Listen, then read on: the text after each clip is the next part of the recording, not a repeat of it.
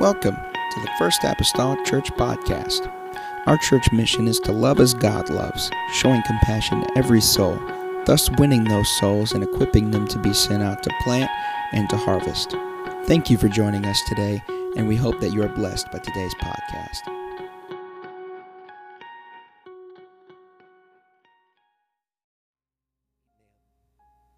See different ones that are here. Again, it's good to have Brian and Megan and others here tonight. Good to see you, Maddie, here. Different ones in the house of the Lord this evening. Amen. Here we are, another Resurrection Sunday here and almost gone.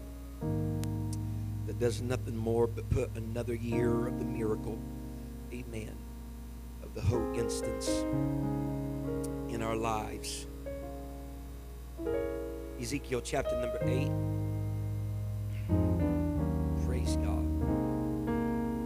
I want you to, I didn't make mention of this any time during prayer, but I have a pastor friend that called me this week, and I asked that you keep he and his family in prayer.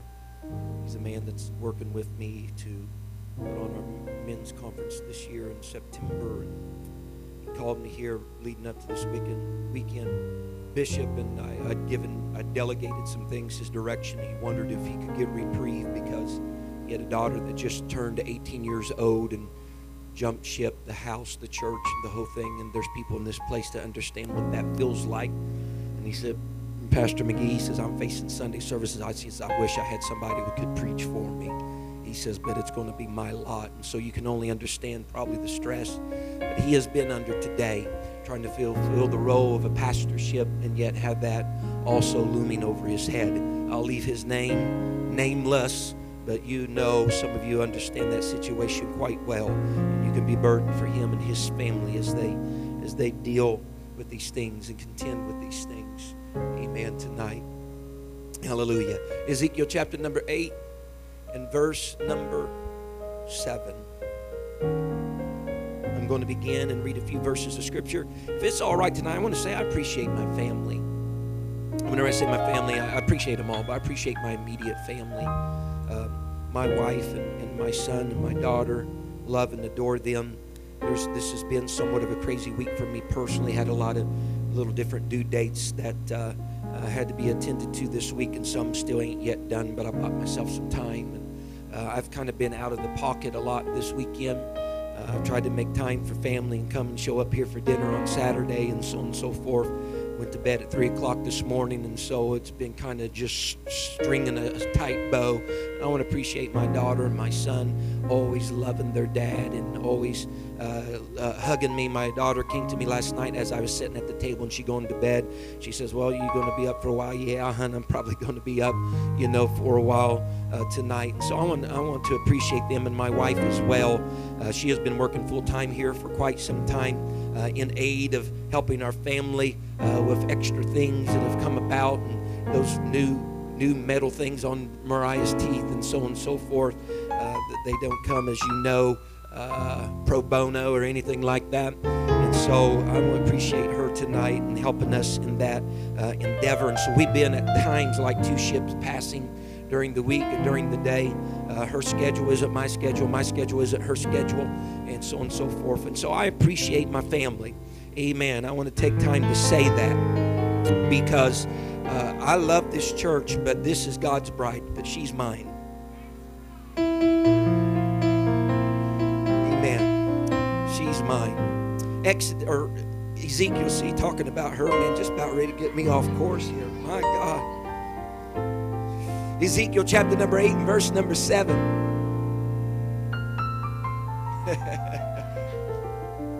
So we can go south real quick. You start talking about your honey, It's like old Pooh Bear. He'll climb a tree. Ezekiel 8 verse 7. Ezekiel says, and he's speaking of the Lord. This is a vision. And he brought me to the door of the court. When I looked, behold, a hole in the wall. Then said he unto me, Son of man, dig now in the wall. And when I had digged in the wall, behold, a door. And he said unto me, Go in, and behold the wicked abominations that they do here. So I went in and saw, and behold, every form of creeping things and abominable beast and all the idols of the house of Israel portrayed upon the wall round about. And there stood before them 70 men of the ancients of the house of Israel, and in the midst of them stood Jaazaniah the son of Shaphan, with every man his censer in his hand, and a thick cloud of incense went up. Then said he unto me, Son of man, hast thou seen what the ancients of the house of Israel do in the dark? Every man in the chambers of his imagery. For they say, The Lord seeth us not. The Lord hath forsaken the earth.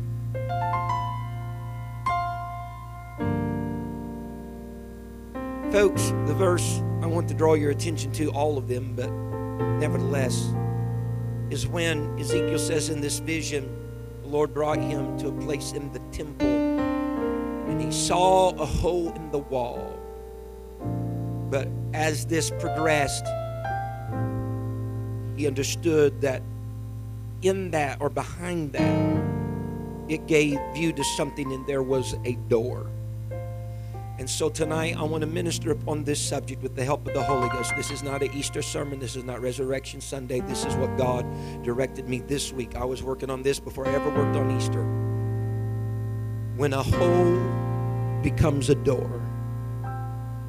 When a hole becomes a door.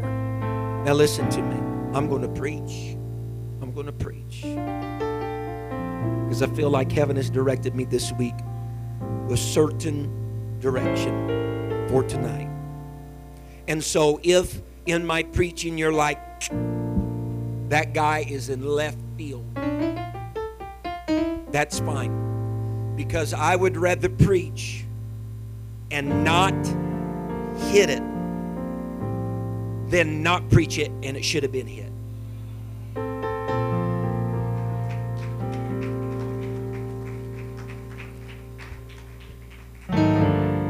When a hole becomes a door. Father, I come to you right now.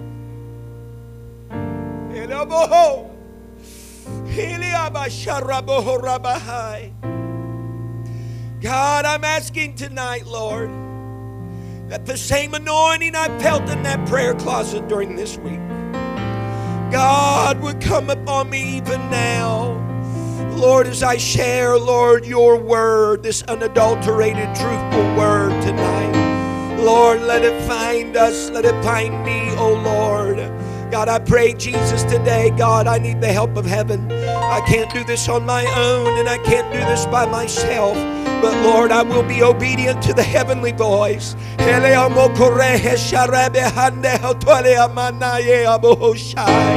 Oh, breathe, Holy Spirit, upon us right now.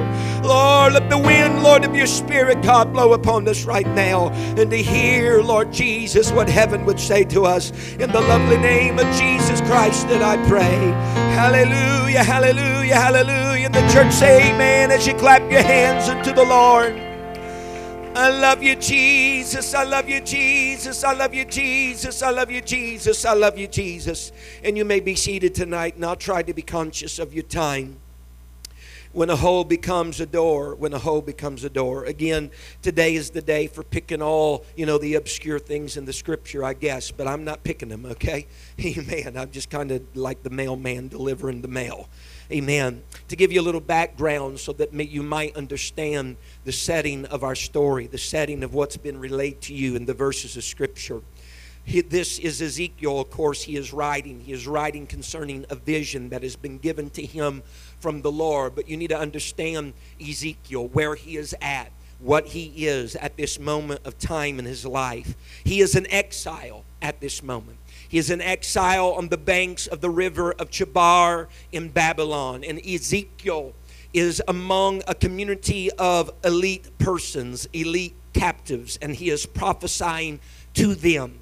They have been deported from Jerusalem, just like Ezekiel has been. And these captives, along with others, have left Jerusalem and have left the temple and are now in Babylon, mainly because they have broken faith with God. Their confidence in God is not what it once was. They have broken faith with God. And so though Ezekiel's primary audience are his fellow captives from this first deportation, as news travels, it seems even that there are still those that are stationed in Jerusalem and some that are still yet close and around the temple, that although they're not in Babylon, they could very easily be aware of the words that the Lord spoke to Ezekiel and of the visions that the Lord gave to Ezekiel. Ezekiel is a man throughout the pages of his book. You'll pick up on very quickly. Ezekiel is a man that is deeply concerned with the holiness of God. He is deeply concerned particularly with the righteousness of God in light of the sinfulness of the people that he is a part of. Ezekiel has purpose through this book to, in some way, restore God's glory to the nation of Israel. Restore God's rightful place among the nation of Israel. Those who had at one time disdained it, had disdained their God and disdained their God's glory and his holiness as other nations were looking on, as other nations were observing this. And so it's through divine instructions, it's through divine visions that the Lord gives Ezekiel through the book that he wrote. He gives him a picture. You can read it sometime in your Bible reading. That Ezekiel is given a picture of the unadulterated glory of the Lord. The majesty and the splendor of his holiness. He sees these different beasts. He sees wheels. He sees them turning and moving in a single direction. He sees the glory of the Lord in a vision. But also, he shows Ezekiel, God does, the moment that this great grandeur glory departed from the temple and even from the city of Jerusalem. And then he even showed Ezekiel why it departed. And it was because the people were defiled. The people had defiled the temple. They had defiled the city. They had used it for purposes other than what it was designed for. And as a result, that great splendor and majesty of God's glory, holiness, and righteousness, Ezekiel saw it going off of the land, off of the city, and off of the temple, departing. Folks, in order to understand where we're positioned here tonight, prior to the times of the prophet Jeremiah and prior to the times of the prophet Ezekiel, the people had failed to a belief that their blessed city Jerusalem and the temple were invincible. They were invincible, meaning they believed that the city of Jerusalem could never fall into the hands of their enemy. They believed that their blessed temple could never fall into the hands of their enemy. They had went through so many times of both city and temple being protected and surviving so many times, seemingly by the skin of their teeth, that they thought that these things, these forces could not reckon with this temple that they loved and this city that they adored. They stood like we might, that the gates of hell shall not prevail against the church, you know. They held to similar things like Gamaliel said in Acts, but if it be of God, you cannot overthrow it, lest haply ye be found even to fight against God. And so it's very similar type of things that no doubt these people held to, and explained why. That whenever the prophets came and talked about the destruction of their city and the destruction of their temple, that some of them had a hard time being convinced, because they thought their temple was invincible and their city was invincible. And while I agree tonight, listen to Pastor tonight, I agree that true, the gates of hell shall not prevail against the church as long as the church remains his church. As long as the church remains his church. And if it be of God, nothing can overthrow it as long as it's of God. As long as it's of God. And so our vulnerability sometimes, the chink in our armor, if you will, is whenever people forsake God. Whenever people forget God. Amen. The temple's not invincible. Amen. The city's not invincible. Whatever enemy comes against it, it's not going to assail it. Amen. All of that's true as long as the people are faithful to God. As long as the people do not forsake God. Amen. But we expose ourselves to a lot of vulnerabilities whenever we walk out from under the shadow of His wing. Amen. Jerusalem, prior to their thinking, or in contrast to their thinking, it would be destroyed. And it was going to be destroyed primarily because of the neglect on the people's part. Perhaps some of those indestructible beliefs about both the city and the temple maybe helped, maybe even gender some of their unholy actions. Because when you think you're invincible, you think you can get by with anything.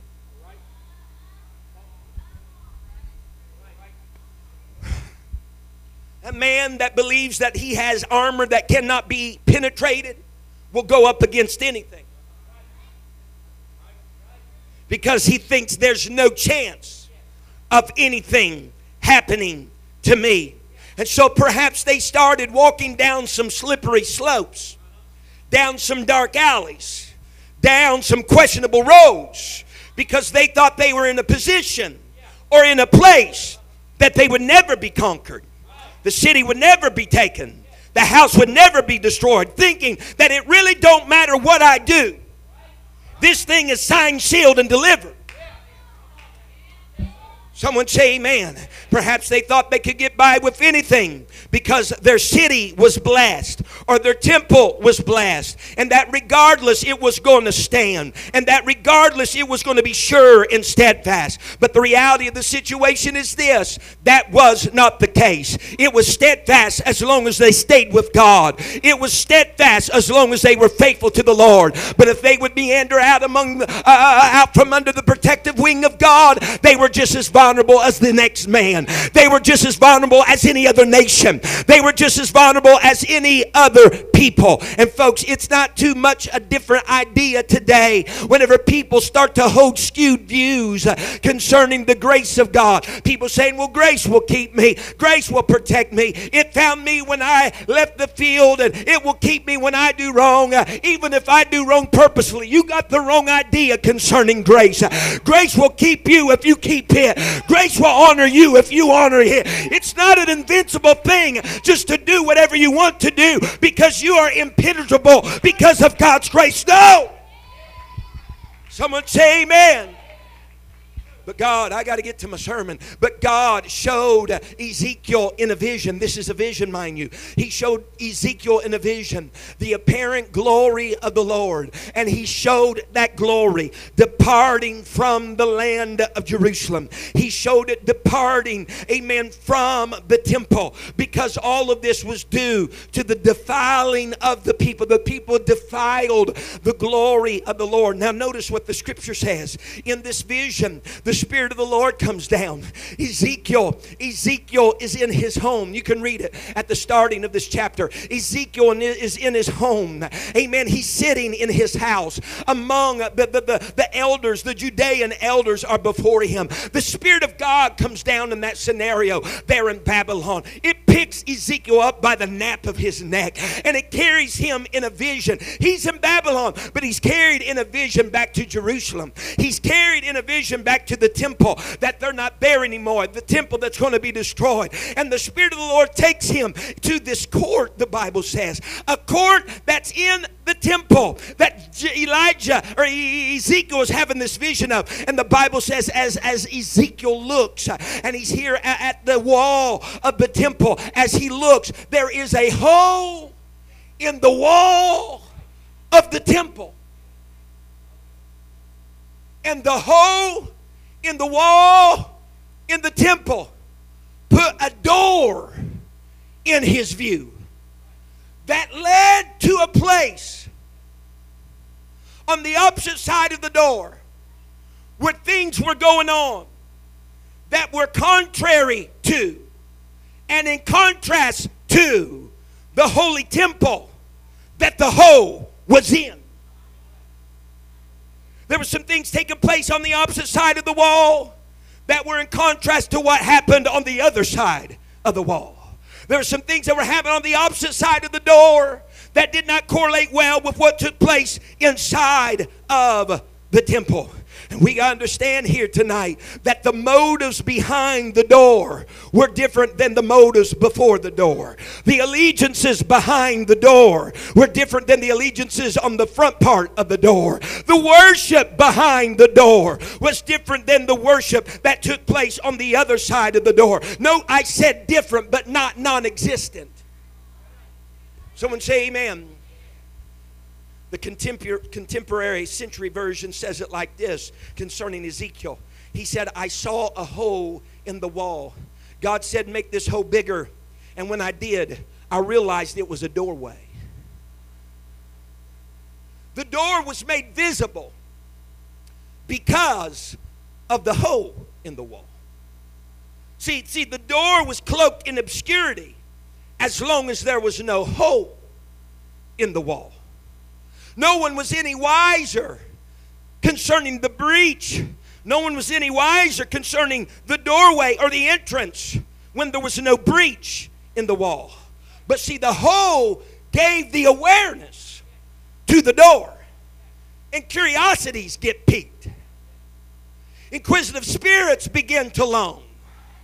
Someone opened a door to a room that they would eventually worship in. But what would they worship? Who would they worship? Ezekiel said, whenever I went through that entry in the doorway, he said, I seen all types of animals and creeping things and beasts that were portrayed upon the walls of that room. I seen reptiles and I seen other gods and goddesses all along that wall. And there were 70 of the elders that were standing among them. And they had their censers in their hands. And they were worshiping all manners of beasts and all manners of reptiles and all manners of gods. And some might say tonight, well, Brother McGee, they should not have gone into the room. Others might say, well, the door should have never been seen. But I declared to someone in this place tonight, somebody should have repaired the breach. Somebody should have repaired the hole in the wall before anybody had a chance. That's all right.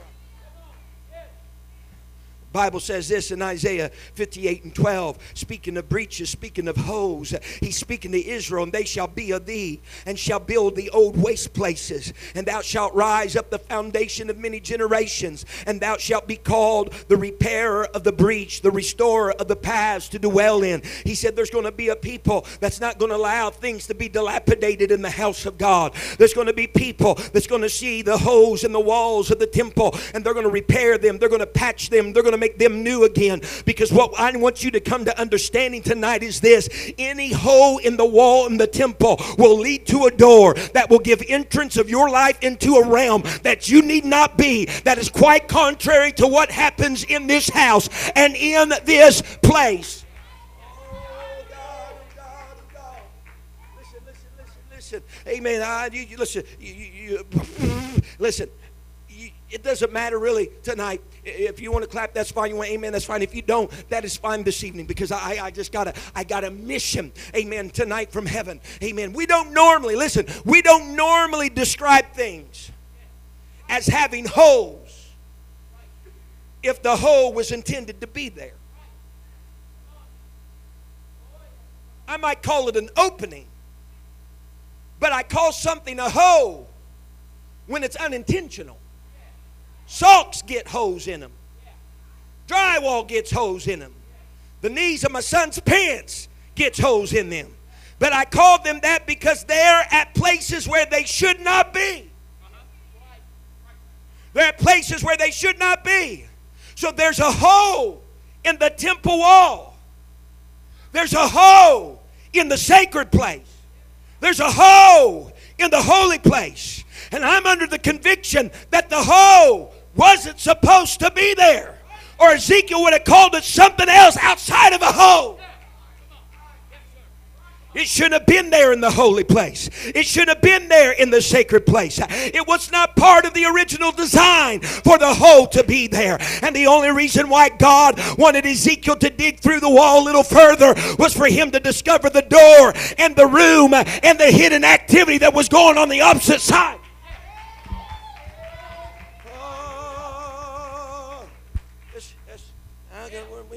Lord, I got to think about you poor folks tonight. But Whenever we look at the word hoe in the Bible, it comes to us from a Hebrew word. More importantly, a Hebrew root word which means the crevice of a serpent or the cell of a prison.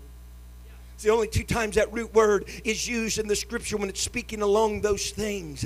Amen. Isaiah 11 and verse 8, it speaks of that root word, a hoe, in this manner. And the suckling child shall play on the hole of the asp, and the weaned child shall put his hand on the cockatrice den. This is speaking of the millennial reign of the Lord Jesus Christ, a time when the lamb will lay down with the lion and there will be peace, and that as a suckling child could even put his hand or play around the hole of an asp, or around the hole of a venomous snake such as a viper or a cobra, that he could do that. He could have his hand around the den. He could have his hand around the living quarters of a snake without any harm. Well, that's then at the millennial reign. But right now, no one would hang around the living quarters of a sly, beguiling, crafty snake. No one would be close to the hole of a venomous snake. But what Ezekiel seen was a hole in the wall that was just like the hole of a venomous snake. And he said, there's people that's going in there. Someone say hallelujah. Folks, I'm telling you tonight, I hope I can portray what I feel like the Holy Ghost has portrayed to me. But I felt it this week in prayer as I spoke to God. And there were different times while I read the book of Ezekiel, or Ezekiel, that the Lord spoke to me. And you can look at it right here in this Bible that I wrote down. God says, I'm talking to you just like I was talking to Ezekiel. The very same thing I say to Ezekiel applies to you. God was speaking those words to me. And what I've come here tonight to say is this. We need not to let any holes in the walls of the temple to go unattended to, because they're going to pull you to a door and they're going to make you have access to some places where venomous things are, where beguiling things are, where crafty things are. And the fact of the matter is this: some people think that they got it hid from God, and they got it hid from the temple, and they got it hid from their families. But I come as a messenger tonight of heaven and say, you got to beware, because holes lead and become doors. It's nothing to trifle with. The other occurrence where that word hoe, the root word, is used is Isaiah 42 and verse 22. The Bible says, but this is a people, speaking of Israel, robbed and spoiled. They are all of them snared in holes, and they are hid in prison houses. They are for a prey, and none delivereth, for a spoil, and none saith, restore. Through Isaiah, once again, God says, Israel is snared by holes, by the unexpected, by the things that are not of the original design. She's snared in so much that she has been incarcerated in a prison. You know how it is. I know how it is. Bless God, our closet in our house, my wife and I, when we moved in, there was one rod. Closet's not very big anyway. I put two rods. One way up high, that was for me. One down lower, that's for my wife. We got a double-decker. Some people have a walk-in, we have a double-decker. I stand up on a stool to get my clothes. I reach back all the way like this sometimes. This morning I went to grab a suit and I got three. But as a result of that, and it's not really probably as wide as it needs to be, if you have hangers, sometimes they'll rub against that back wall and all of a sudden a hoe will show up on the shoulder. And you know what? You know what the curiosity and the inquisitiveness of me happens whenever I see it? I go right there and I look at it. I pull down on it. Because we're intrigued by something that's outside of the norm.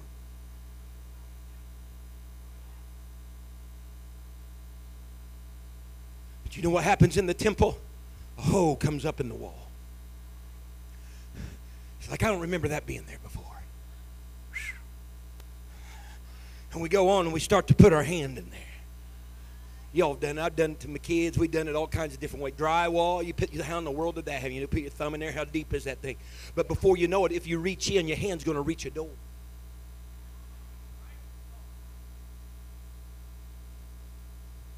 They said curiosity killed the cat, and I guess that happened because he had 9 lives. I don't know.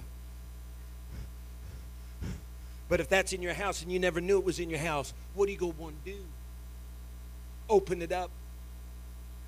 But when you open it up, you've just opened yourself up. A hole has become a door. You've opened yourself up. And here you find yourself, you're playing around the hole of an asp. You're playing around the hole that could possibly ensnare you, that could possibly incarcerate you and imprison you. It doesn't keep you from stepping outside of the room back into the sanctuaries of the holy. It doesn't keep you from stepping back into the holy place and feel the Shekinah, but it's there and has access for the times you don't want nobody to know and you want everything to be hidden. You can just slide back on through the hole, through the door, back to a place and do what you want, act like what you want, look at what you want, read what you want, talk about what you want.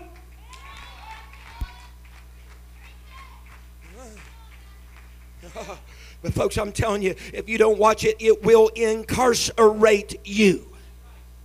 Folks, I'm here to tell you tonight that as long as there are no holes in the wall, or as long as there's no breaches in the wall, or at least if there are any, if they get speedily repaired, amen, the people are just going to concern themselves with the things of the temple. As long as the holes keep repaired, their mind is going to be on the brazen altar where they pray. It's going to be on the brazen laver where they wash. As long as there's no holes in the wall and prayer and washing are still there, you're just going to concern yourself with the altar and going to concern yourself with the laver. And if you enter into the holies of holies, you're going to concern yourself where the incense is and worship takes place and where you eat the bread of life and where you see the light flickering. You're going to concern yourself with all those things. But if we don't keep holes repaired, people will go to the hole rather than to the altar. They'll go to the hole rather than the basin. They'll go to the hole.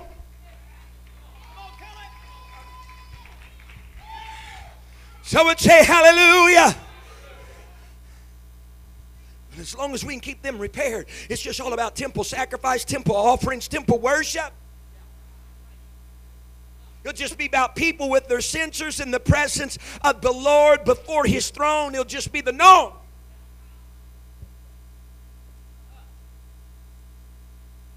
It's no surprise to me that even the old rustic tabernacle in the wilderness had outer court walls that were 5 cubits tall, that's 7.5 feet tall.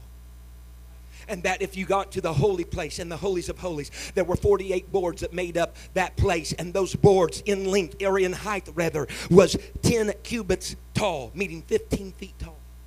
You know why? Because once you started getting to the outer court, they didn't want anything else to distract you.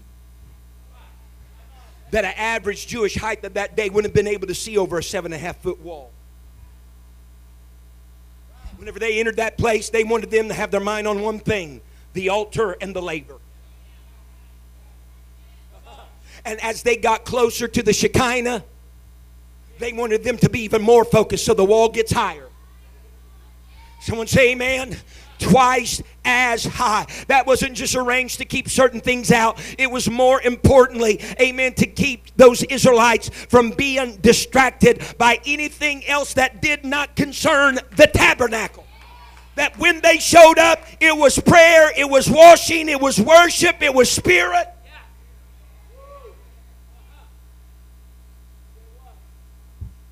But see, once you pass through a door that's in a hole in the wall of the temple, while you're washing, you're thinking about what's happening at the other side of the door.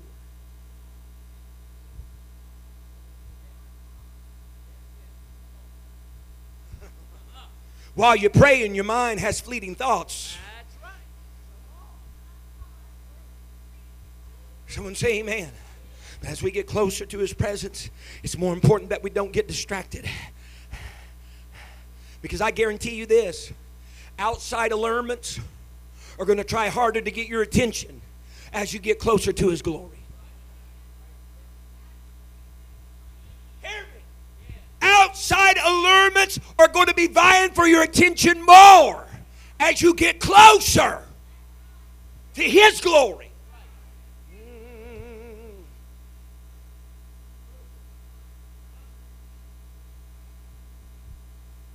Here's something important to know. The Bible says whenever Ezekiel went through the hole to the door into this room, that the 7 elders of Judah were standing there with censers in hand. And he describes that there was a thick cloud of incense that went up. In other words, they haven't spared anything concerning incense in this room. Now here's what I want you to understand. You don't leave the temple through the hole to a door without your censer. What that means is this: worship goes wherever you go. Worship is there and exposed to where you're at and what you're exposed to. Worship is involved in any place you visit, literally or figuratively. Here's the fact of the matter. We have no capacity to stop worshiping, only change our object of worship. He says, whenever I got over to that room, they still had their censers. Worship hadn't stopped. Because God created inside of us this propensity to be awed by something, to be amazed by something. He created in us a desire to reverence something, to esteem something as important by sacrificing our time to it, or sacrificing our attention to it, or sacrificing our money to it. We were created for worship. As a matter of fact, everything that God showed Ezekiel around about that temple and that vision all had to do with a skewed worship. When he first took him there, he took him to the entrance of the northern gate of the temple's inside court. And the Bible says that God showed Ezekiel the image of a sex goddess that was there. Then he took him into this hole, this door, this room where there was all kinds of debauchery and worship of false deities and gods were going on, of all manners of beasts by the leaders.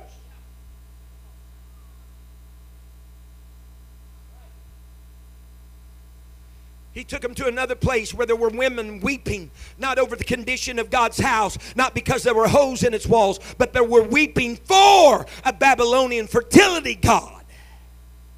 And each time God told Ezekiel, Ezekiel, if you thought that was something, you're going to see worse yet.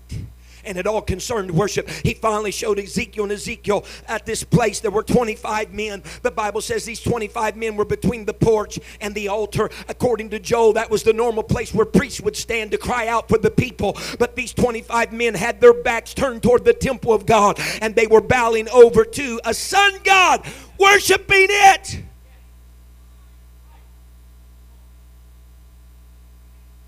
Whenever Ezekiel, God, I love you people. Whenever Ezekiel got in that hole, and there was entrance to that door, and there was every man in that room that seemingly to their prescription was hidden, a hidden room, had censer in hand, worshiping. And he describes that thick cloud, and they had much incense. Again, I want to underscore this because I felt this week, and if I'm wrong, I'm wrong. I was just pizza I ate, I guess, the night before. But he said it was the 70 elders of Judah that was in there. It was the leadership.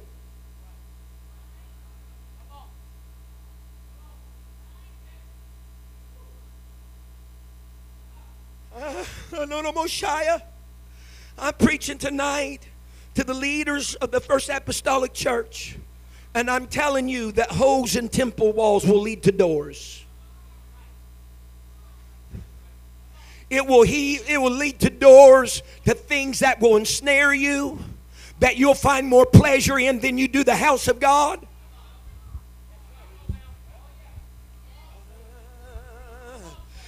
You entering in by these holes is nothing more but flirting around with the den of some snake.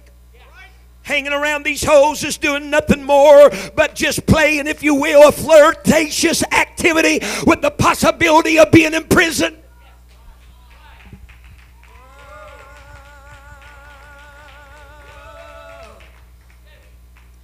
And the people, I'm telling you today, because they'll come and they'll say, I never quit worshiping, and that is right. But I ask you tonight, what are you worshiping? When the rubber meets the road, in order to get to that place, you got to pass through the temple. In order to get to the hole to the door, you got to pass through the temple. So I'll see you here. I'll shake your hand. We'll pat each other's back. But the thing is, there's a room that's hidden. There's a room that nobody knows about. There's a thought process in the mind. There's some things that are entertained that your spouse may not even know about. But God is trying to tell somebody tonight that holes become doors, and you open yourself up to things that will incarcerate you, latch themselves upon you, and take you far, far away from where you need to be.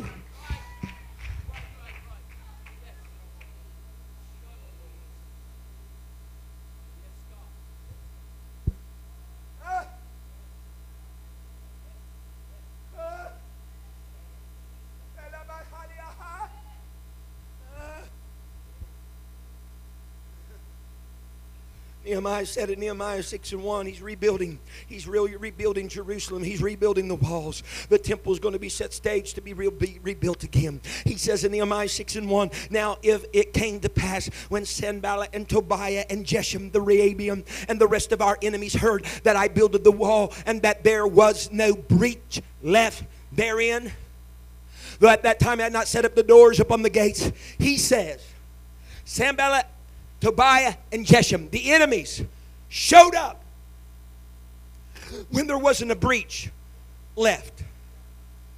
Let me give you a guarantee here tonight. He who closely follows God will closely be followed by the devil.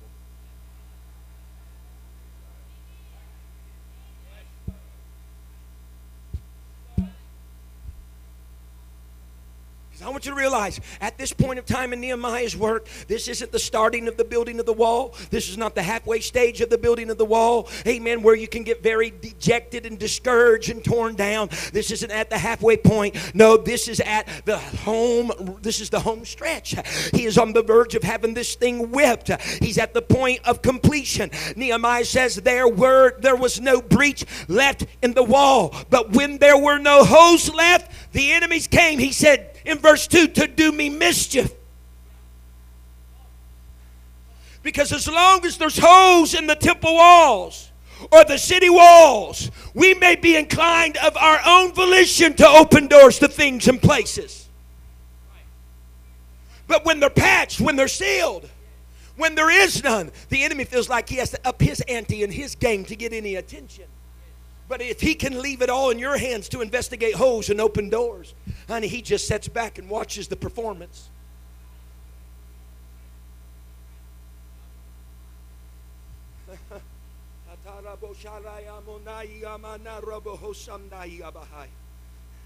The Bible says during the reign of Jehoash the king, he tried to set things aright. He tried to repair the breaches in the house of the Lord God. His tenure came upon a people, the Bible says, that sacrificed and burned incense in high places, false deities and false gods. But he was trying to make these things right.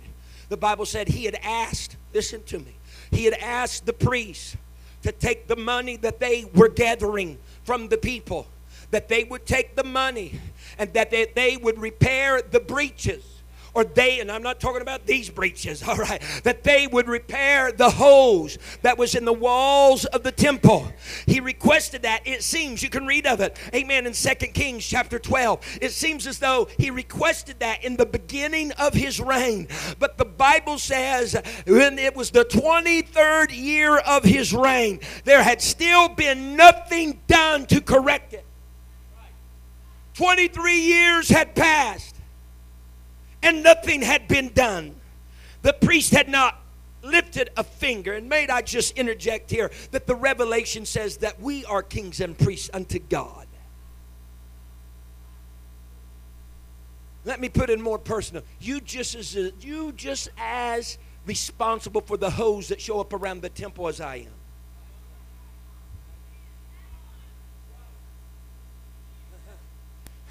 And the Bible says in the New Century Version of the Bible, it says this is what Jehoash said unto them. He said, then the priests must repair any damage they find in the temple. But for 20 years it was not done. For year 2, year 5, year 10, year 15, 23 years went by, and it was not done. No wonder the people had been burning incense and worshiping to false deities.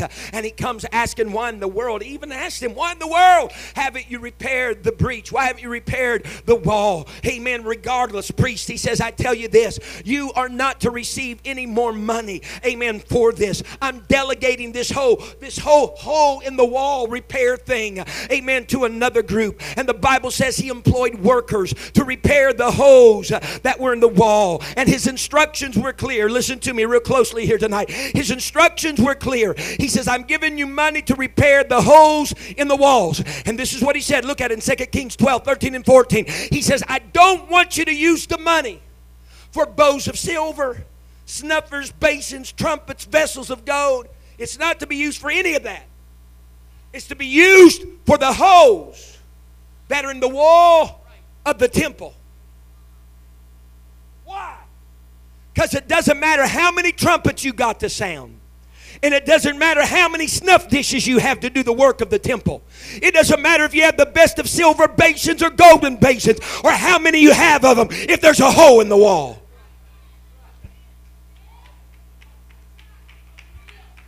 I got to preach tonight. It doesn't matter how high you scream your voice when you're here, how hard you slap your hands together. If you come an hour before church and pray, if there's a hole in the wall that's ensnaring you and taking you to places when you're not in the temple, amen, to places.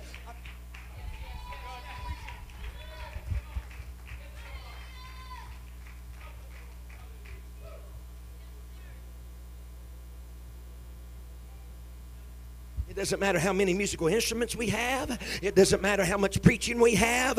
It doesn't matter how many good programs we have, how many committees we put on, how many positions we get filled. If there's a gaping hole in the wall of the temple, because it'll lend itself to craftiness, it'll lend itself to beguility, it'll lend itself to the serpent, it'll lend itself to binding. You can do everything you want in that house, or supposedly look like you're doing. But if there's a hole, it leads to a door that has got you right in its talons.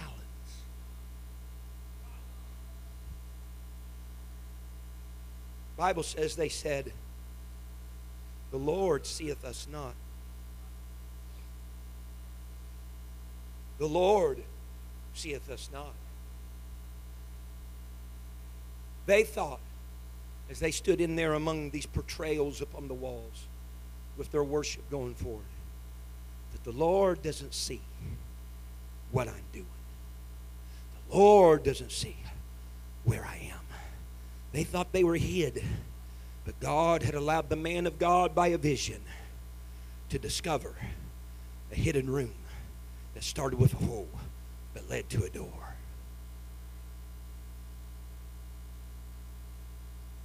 Can we get real? Let's get real here for a few moments, folks. I feel that the Apostolic Church,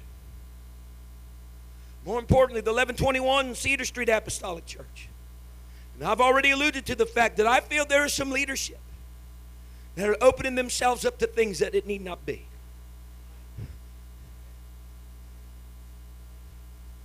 Listen, I understand we all need to have times to kick back. I understand we all need to have something for enjoyment. Hear me today. You hearing me? That there are some things that's coming across the plate in society by virtue of the internet, by virtue of television, that you don't realize it, but he's got you ensnared.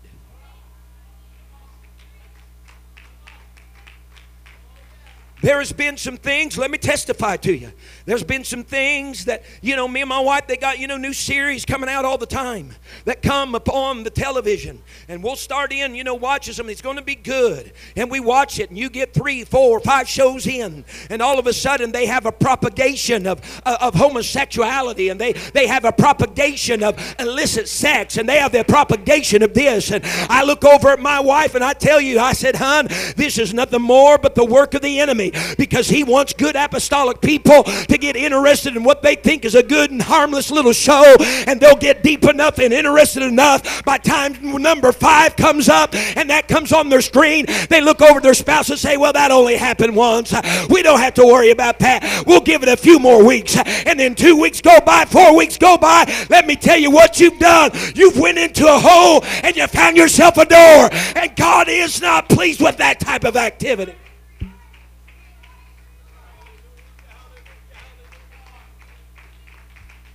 Honey, I'm all about action. I'm all about excitement. I'm all about all that. But not at the sake of letting go what I have right here. Not at the sake, if you will, of trading off what I got right here. Honey, I'm not going to allow any television program to become more important to me than my Bible. I'm not going to allow any television program to become more important to me than my prayer life. Hoes, lead the doors.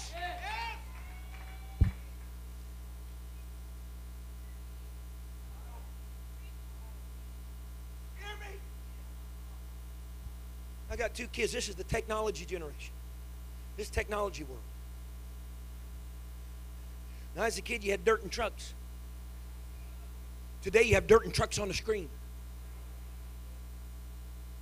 We colored color pages. Now, today, you pick areas that you want a certain color, and it becomes that.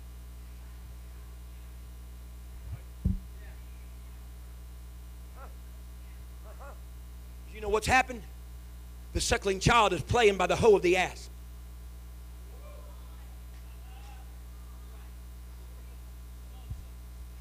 I got timers. I got timers on my son's Xbox. I got timers on my daughter's phone. It reports to me. It tells me when her time's up. And if they're going to get any more time, they got to come to me for time. I'm Father Time. Why? Because, folks, them being the age they are, immature as they are, if I would allow them to, from the moment they got up to the time they went to bed during spring break, they would constantly be entertained by videos someone else has put on, by a game somebody else has produced.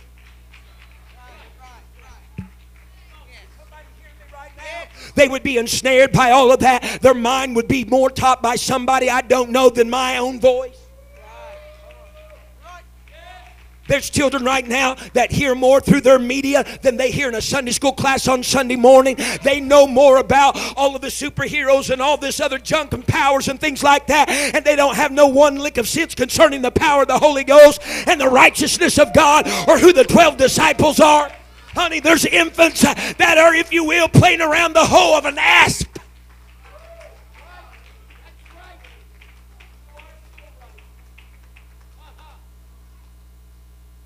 Honey, I don't want my kids to grow up as a bunch of technology junkies. If they get a job with it, God bless them, profit them, and let them pay their tithes. But I'm here to tell you this. I want them to be a Bible junkie. I want them to be a prayer junkie. I want them to be a church junkie. I want them to be sold off on the things concerning the temple. And if they see a hole like that, I want them to have the audacity, say, we need to patch that thing up. Because I know how that tried to ensnare me when I was young.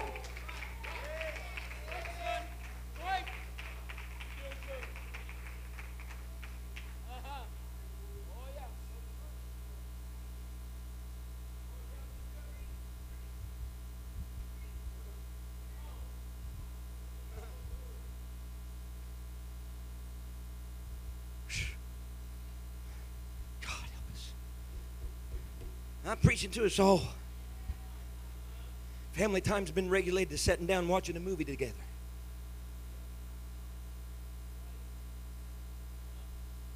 There's nothing wrong with that. But that should not be your only venue.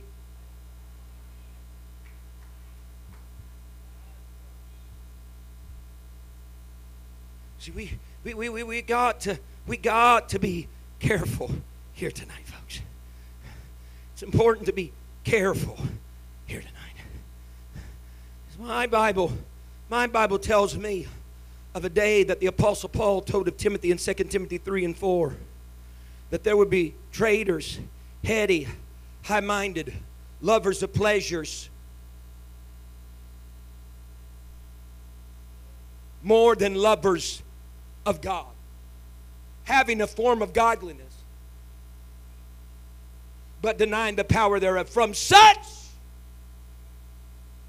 What?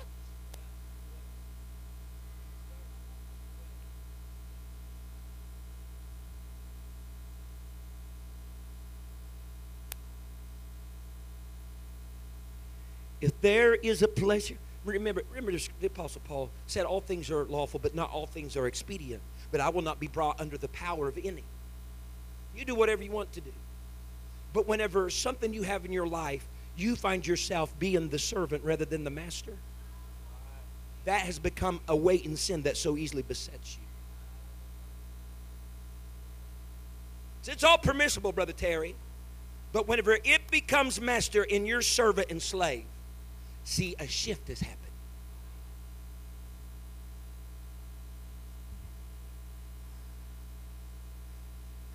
Loving pleasures more than the lover of God. From such. Because what happens when you love pleasure more than God, or you love a particular pleasure more than you love God? Some people would deny it to the nth degree, but what they don't understand is they are under a spirit of deception at that moment.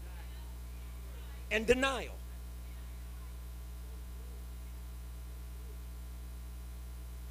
Turn away. Here's what we're wrestling with. The Bible tells us in Hebrews.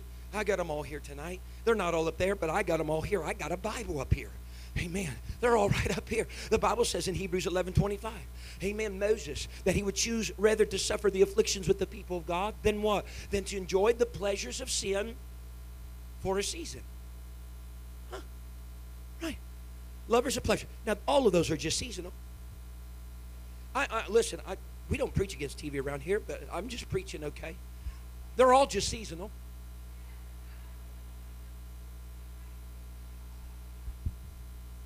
Huh? For a season. Look at your trade-off. I ran in Bishop's office the other day. I said, look at this. I came across this. I've read these scriptures, but finally they lined up with one another. The Bible tells me in Psalm 16 and verse 11, thou wilt shew me the path of life. In thy presence is fullness of joy, and at thy right hand there are pleasures for sin, seasonal, for a season pleasure. God pleasures ever and ever. So you're allowing your life, pardon the strong word, to be raped for a seasonal pleasure when you could have a forever pleasure. Watch it now.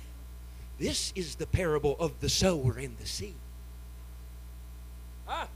This is the parable of the sower of the seed. Some fell on good ground, some fell on rocky ground, some fell by the wayside. But there was also some seed that fell among the thorns. Right? It fell among the thorns. And in Luke chapter number 8, whenever Jesus gives the interpretation of the parable, I think that's the only gospel he gives the actual interpretation of the parable. The Bible says in Luke 8 and verse number 14, he's about ready to tell them, and he says, and that which fell among the thorns are they, which when they have heard, go forth and are choked with cares, riches, and pleasures of this life, and bring no fruit to perfection. What was due to the no success of that seed that fell on that ground? It was choked out. It was choked out by riches.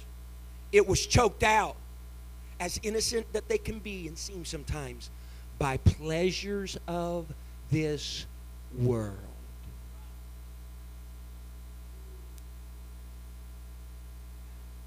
See, because these things we involve ourselves, they seem very innocent. And most of them are until they become the master. It's just a hole in the wall. Just a hole in the wall. But if you ever get your hand on the handle, you could find yourself in a room that you can't get out of. Who in the right mind would thought they had ever seen a leader of Israel standing before almost like a graffiti image on the wall with his censer in worship? Nobody. You asked that priest at the day that he was ordained, he would have told you he'd have never done such a thing. But see, what we don't realize is that holes lead to doors, and doors lead to rooms that incarcerate us, that we would otherwise not be had it not been for the hole. Stand with me tonight. I don't want to weary you people, but I will try my best to do it.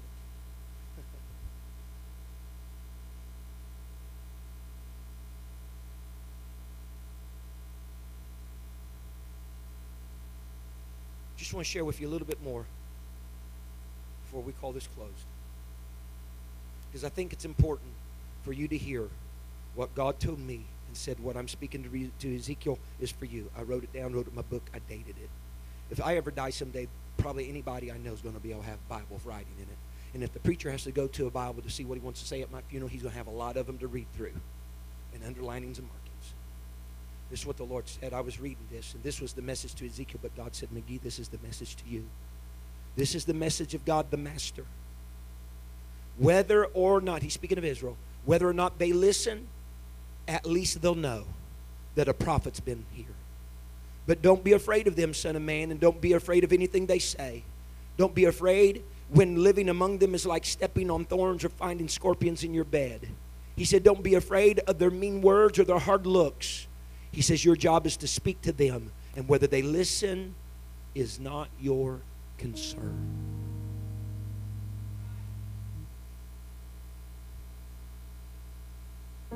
Now listen. Ezekiel has another vision later over in Ezekiel chapter 11. This is where we're poised here tonight.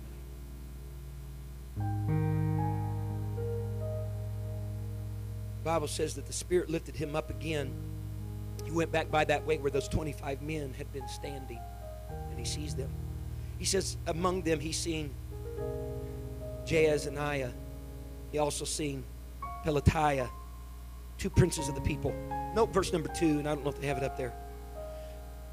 Then said he unto me, God was speaking unto him, Son of man, look at this. Bishop, I believe this.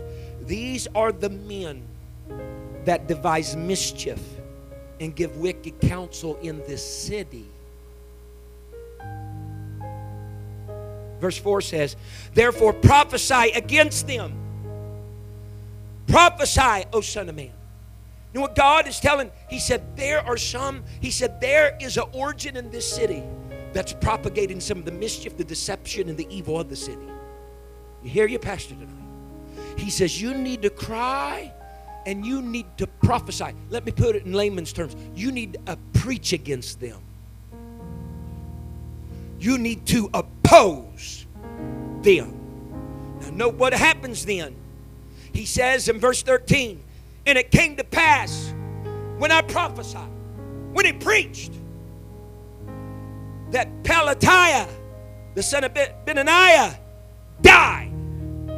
He was one that was in the city that had the blueprints for the mischief and the evil of the city that no doubt infiltrated over into the temple of the city. I'm standing high on the pinnacle of the temple tonight, and I'm telling you, as long as these feet are in this place, I'm going to preach against the devisers of mischief in this city. Oh, Brother McGee, do you have a name? No, I don't have a name, but I think it goes beyond the human source. The Bible talks about there being princes of the city. The prince of Persia and the prince of Media. There are principalities and powers, and there are devisers, if you will, of mischief and devisers of evil that would like nothing more to expose a hole in the wall in the temple and cause somebody to get a little inquisitive and get their head on a door that will pull. I'm telling you right now, as your pastor, as long as God has me here, I'm going to stand and I'm going to preach against it. I'm going to preach against it. I'm going to oppose it. I'm going to speak against it. I'm going to use God's word on it. And I pray to God, one of these days we're clasping our hands at a funeral service for the deviser of the iniquity around this place.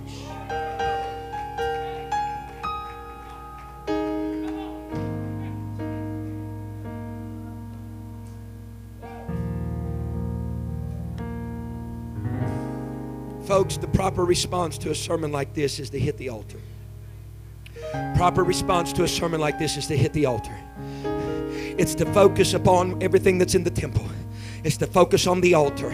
It's to focus upon the laver of washing and regeneration. It's to focus upon the holies of holies and that altar of incense where worship takes place. It's to focus upon that table of shewbread, that daily bread of God's word. It's to focus upon the flickering of the light, which was the only natural light that they had within the holy place. And it's to go beyond into the veil where the presence of God is, where the walls are so tall, there's no distraction. There's nothing else captivating your attention. Your mind is not on 7:30 or 8:30, but your mind is on Jesus. Your mind is on Jesus. Would somebody tonight in the realm of the Spirit be a repairer of a breach around here?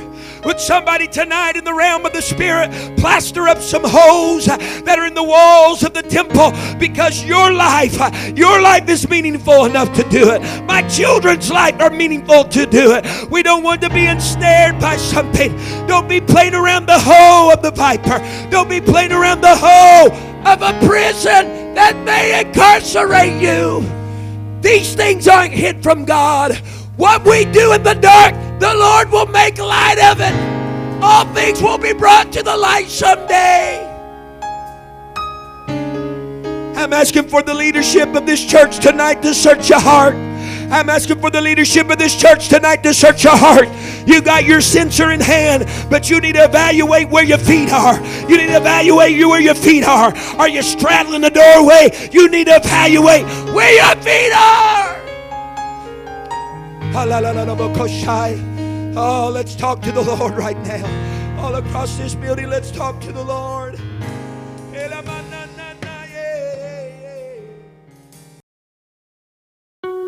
Thank you for listening. If you would like more information about our services and activities, you can find us on Facebook, Instagram, and Twitter with the username FACMC. Again, that's FACMC. Thank you, and have a blessed day.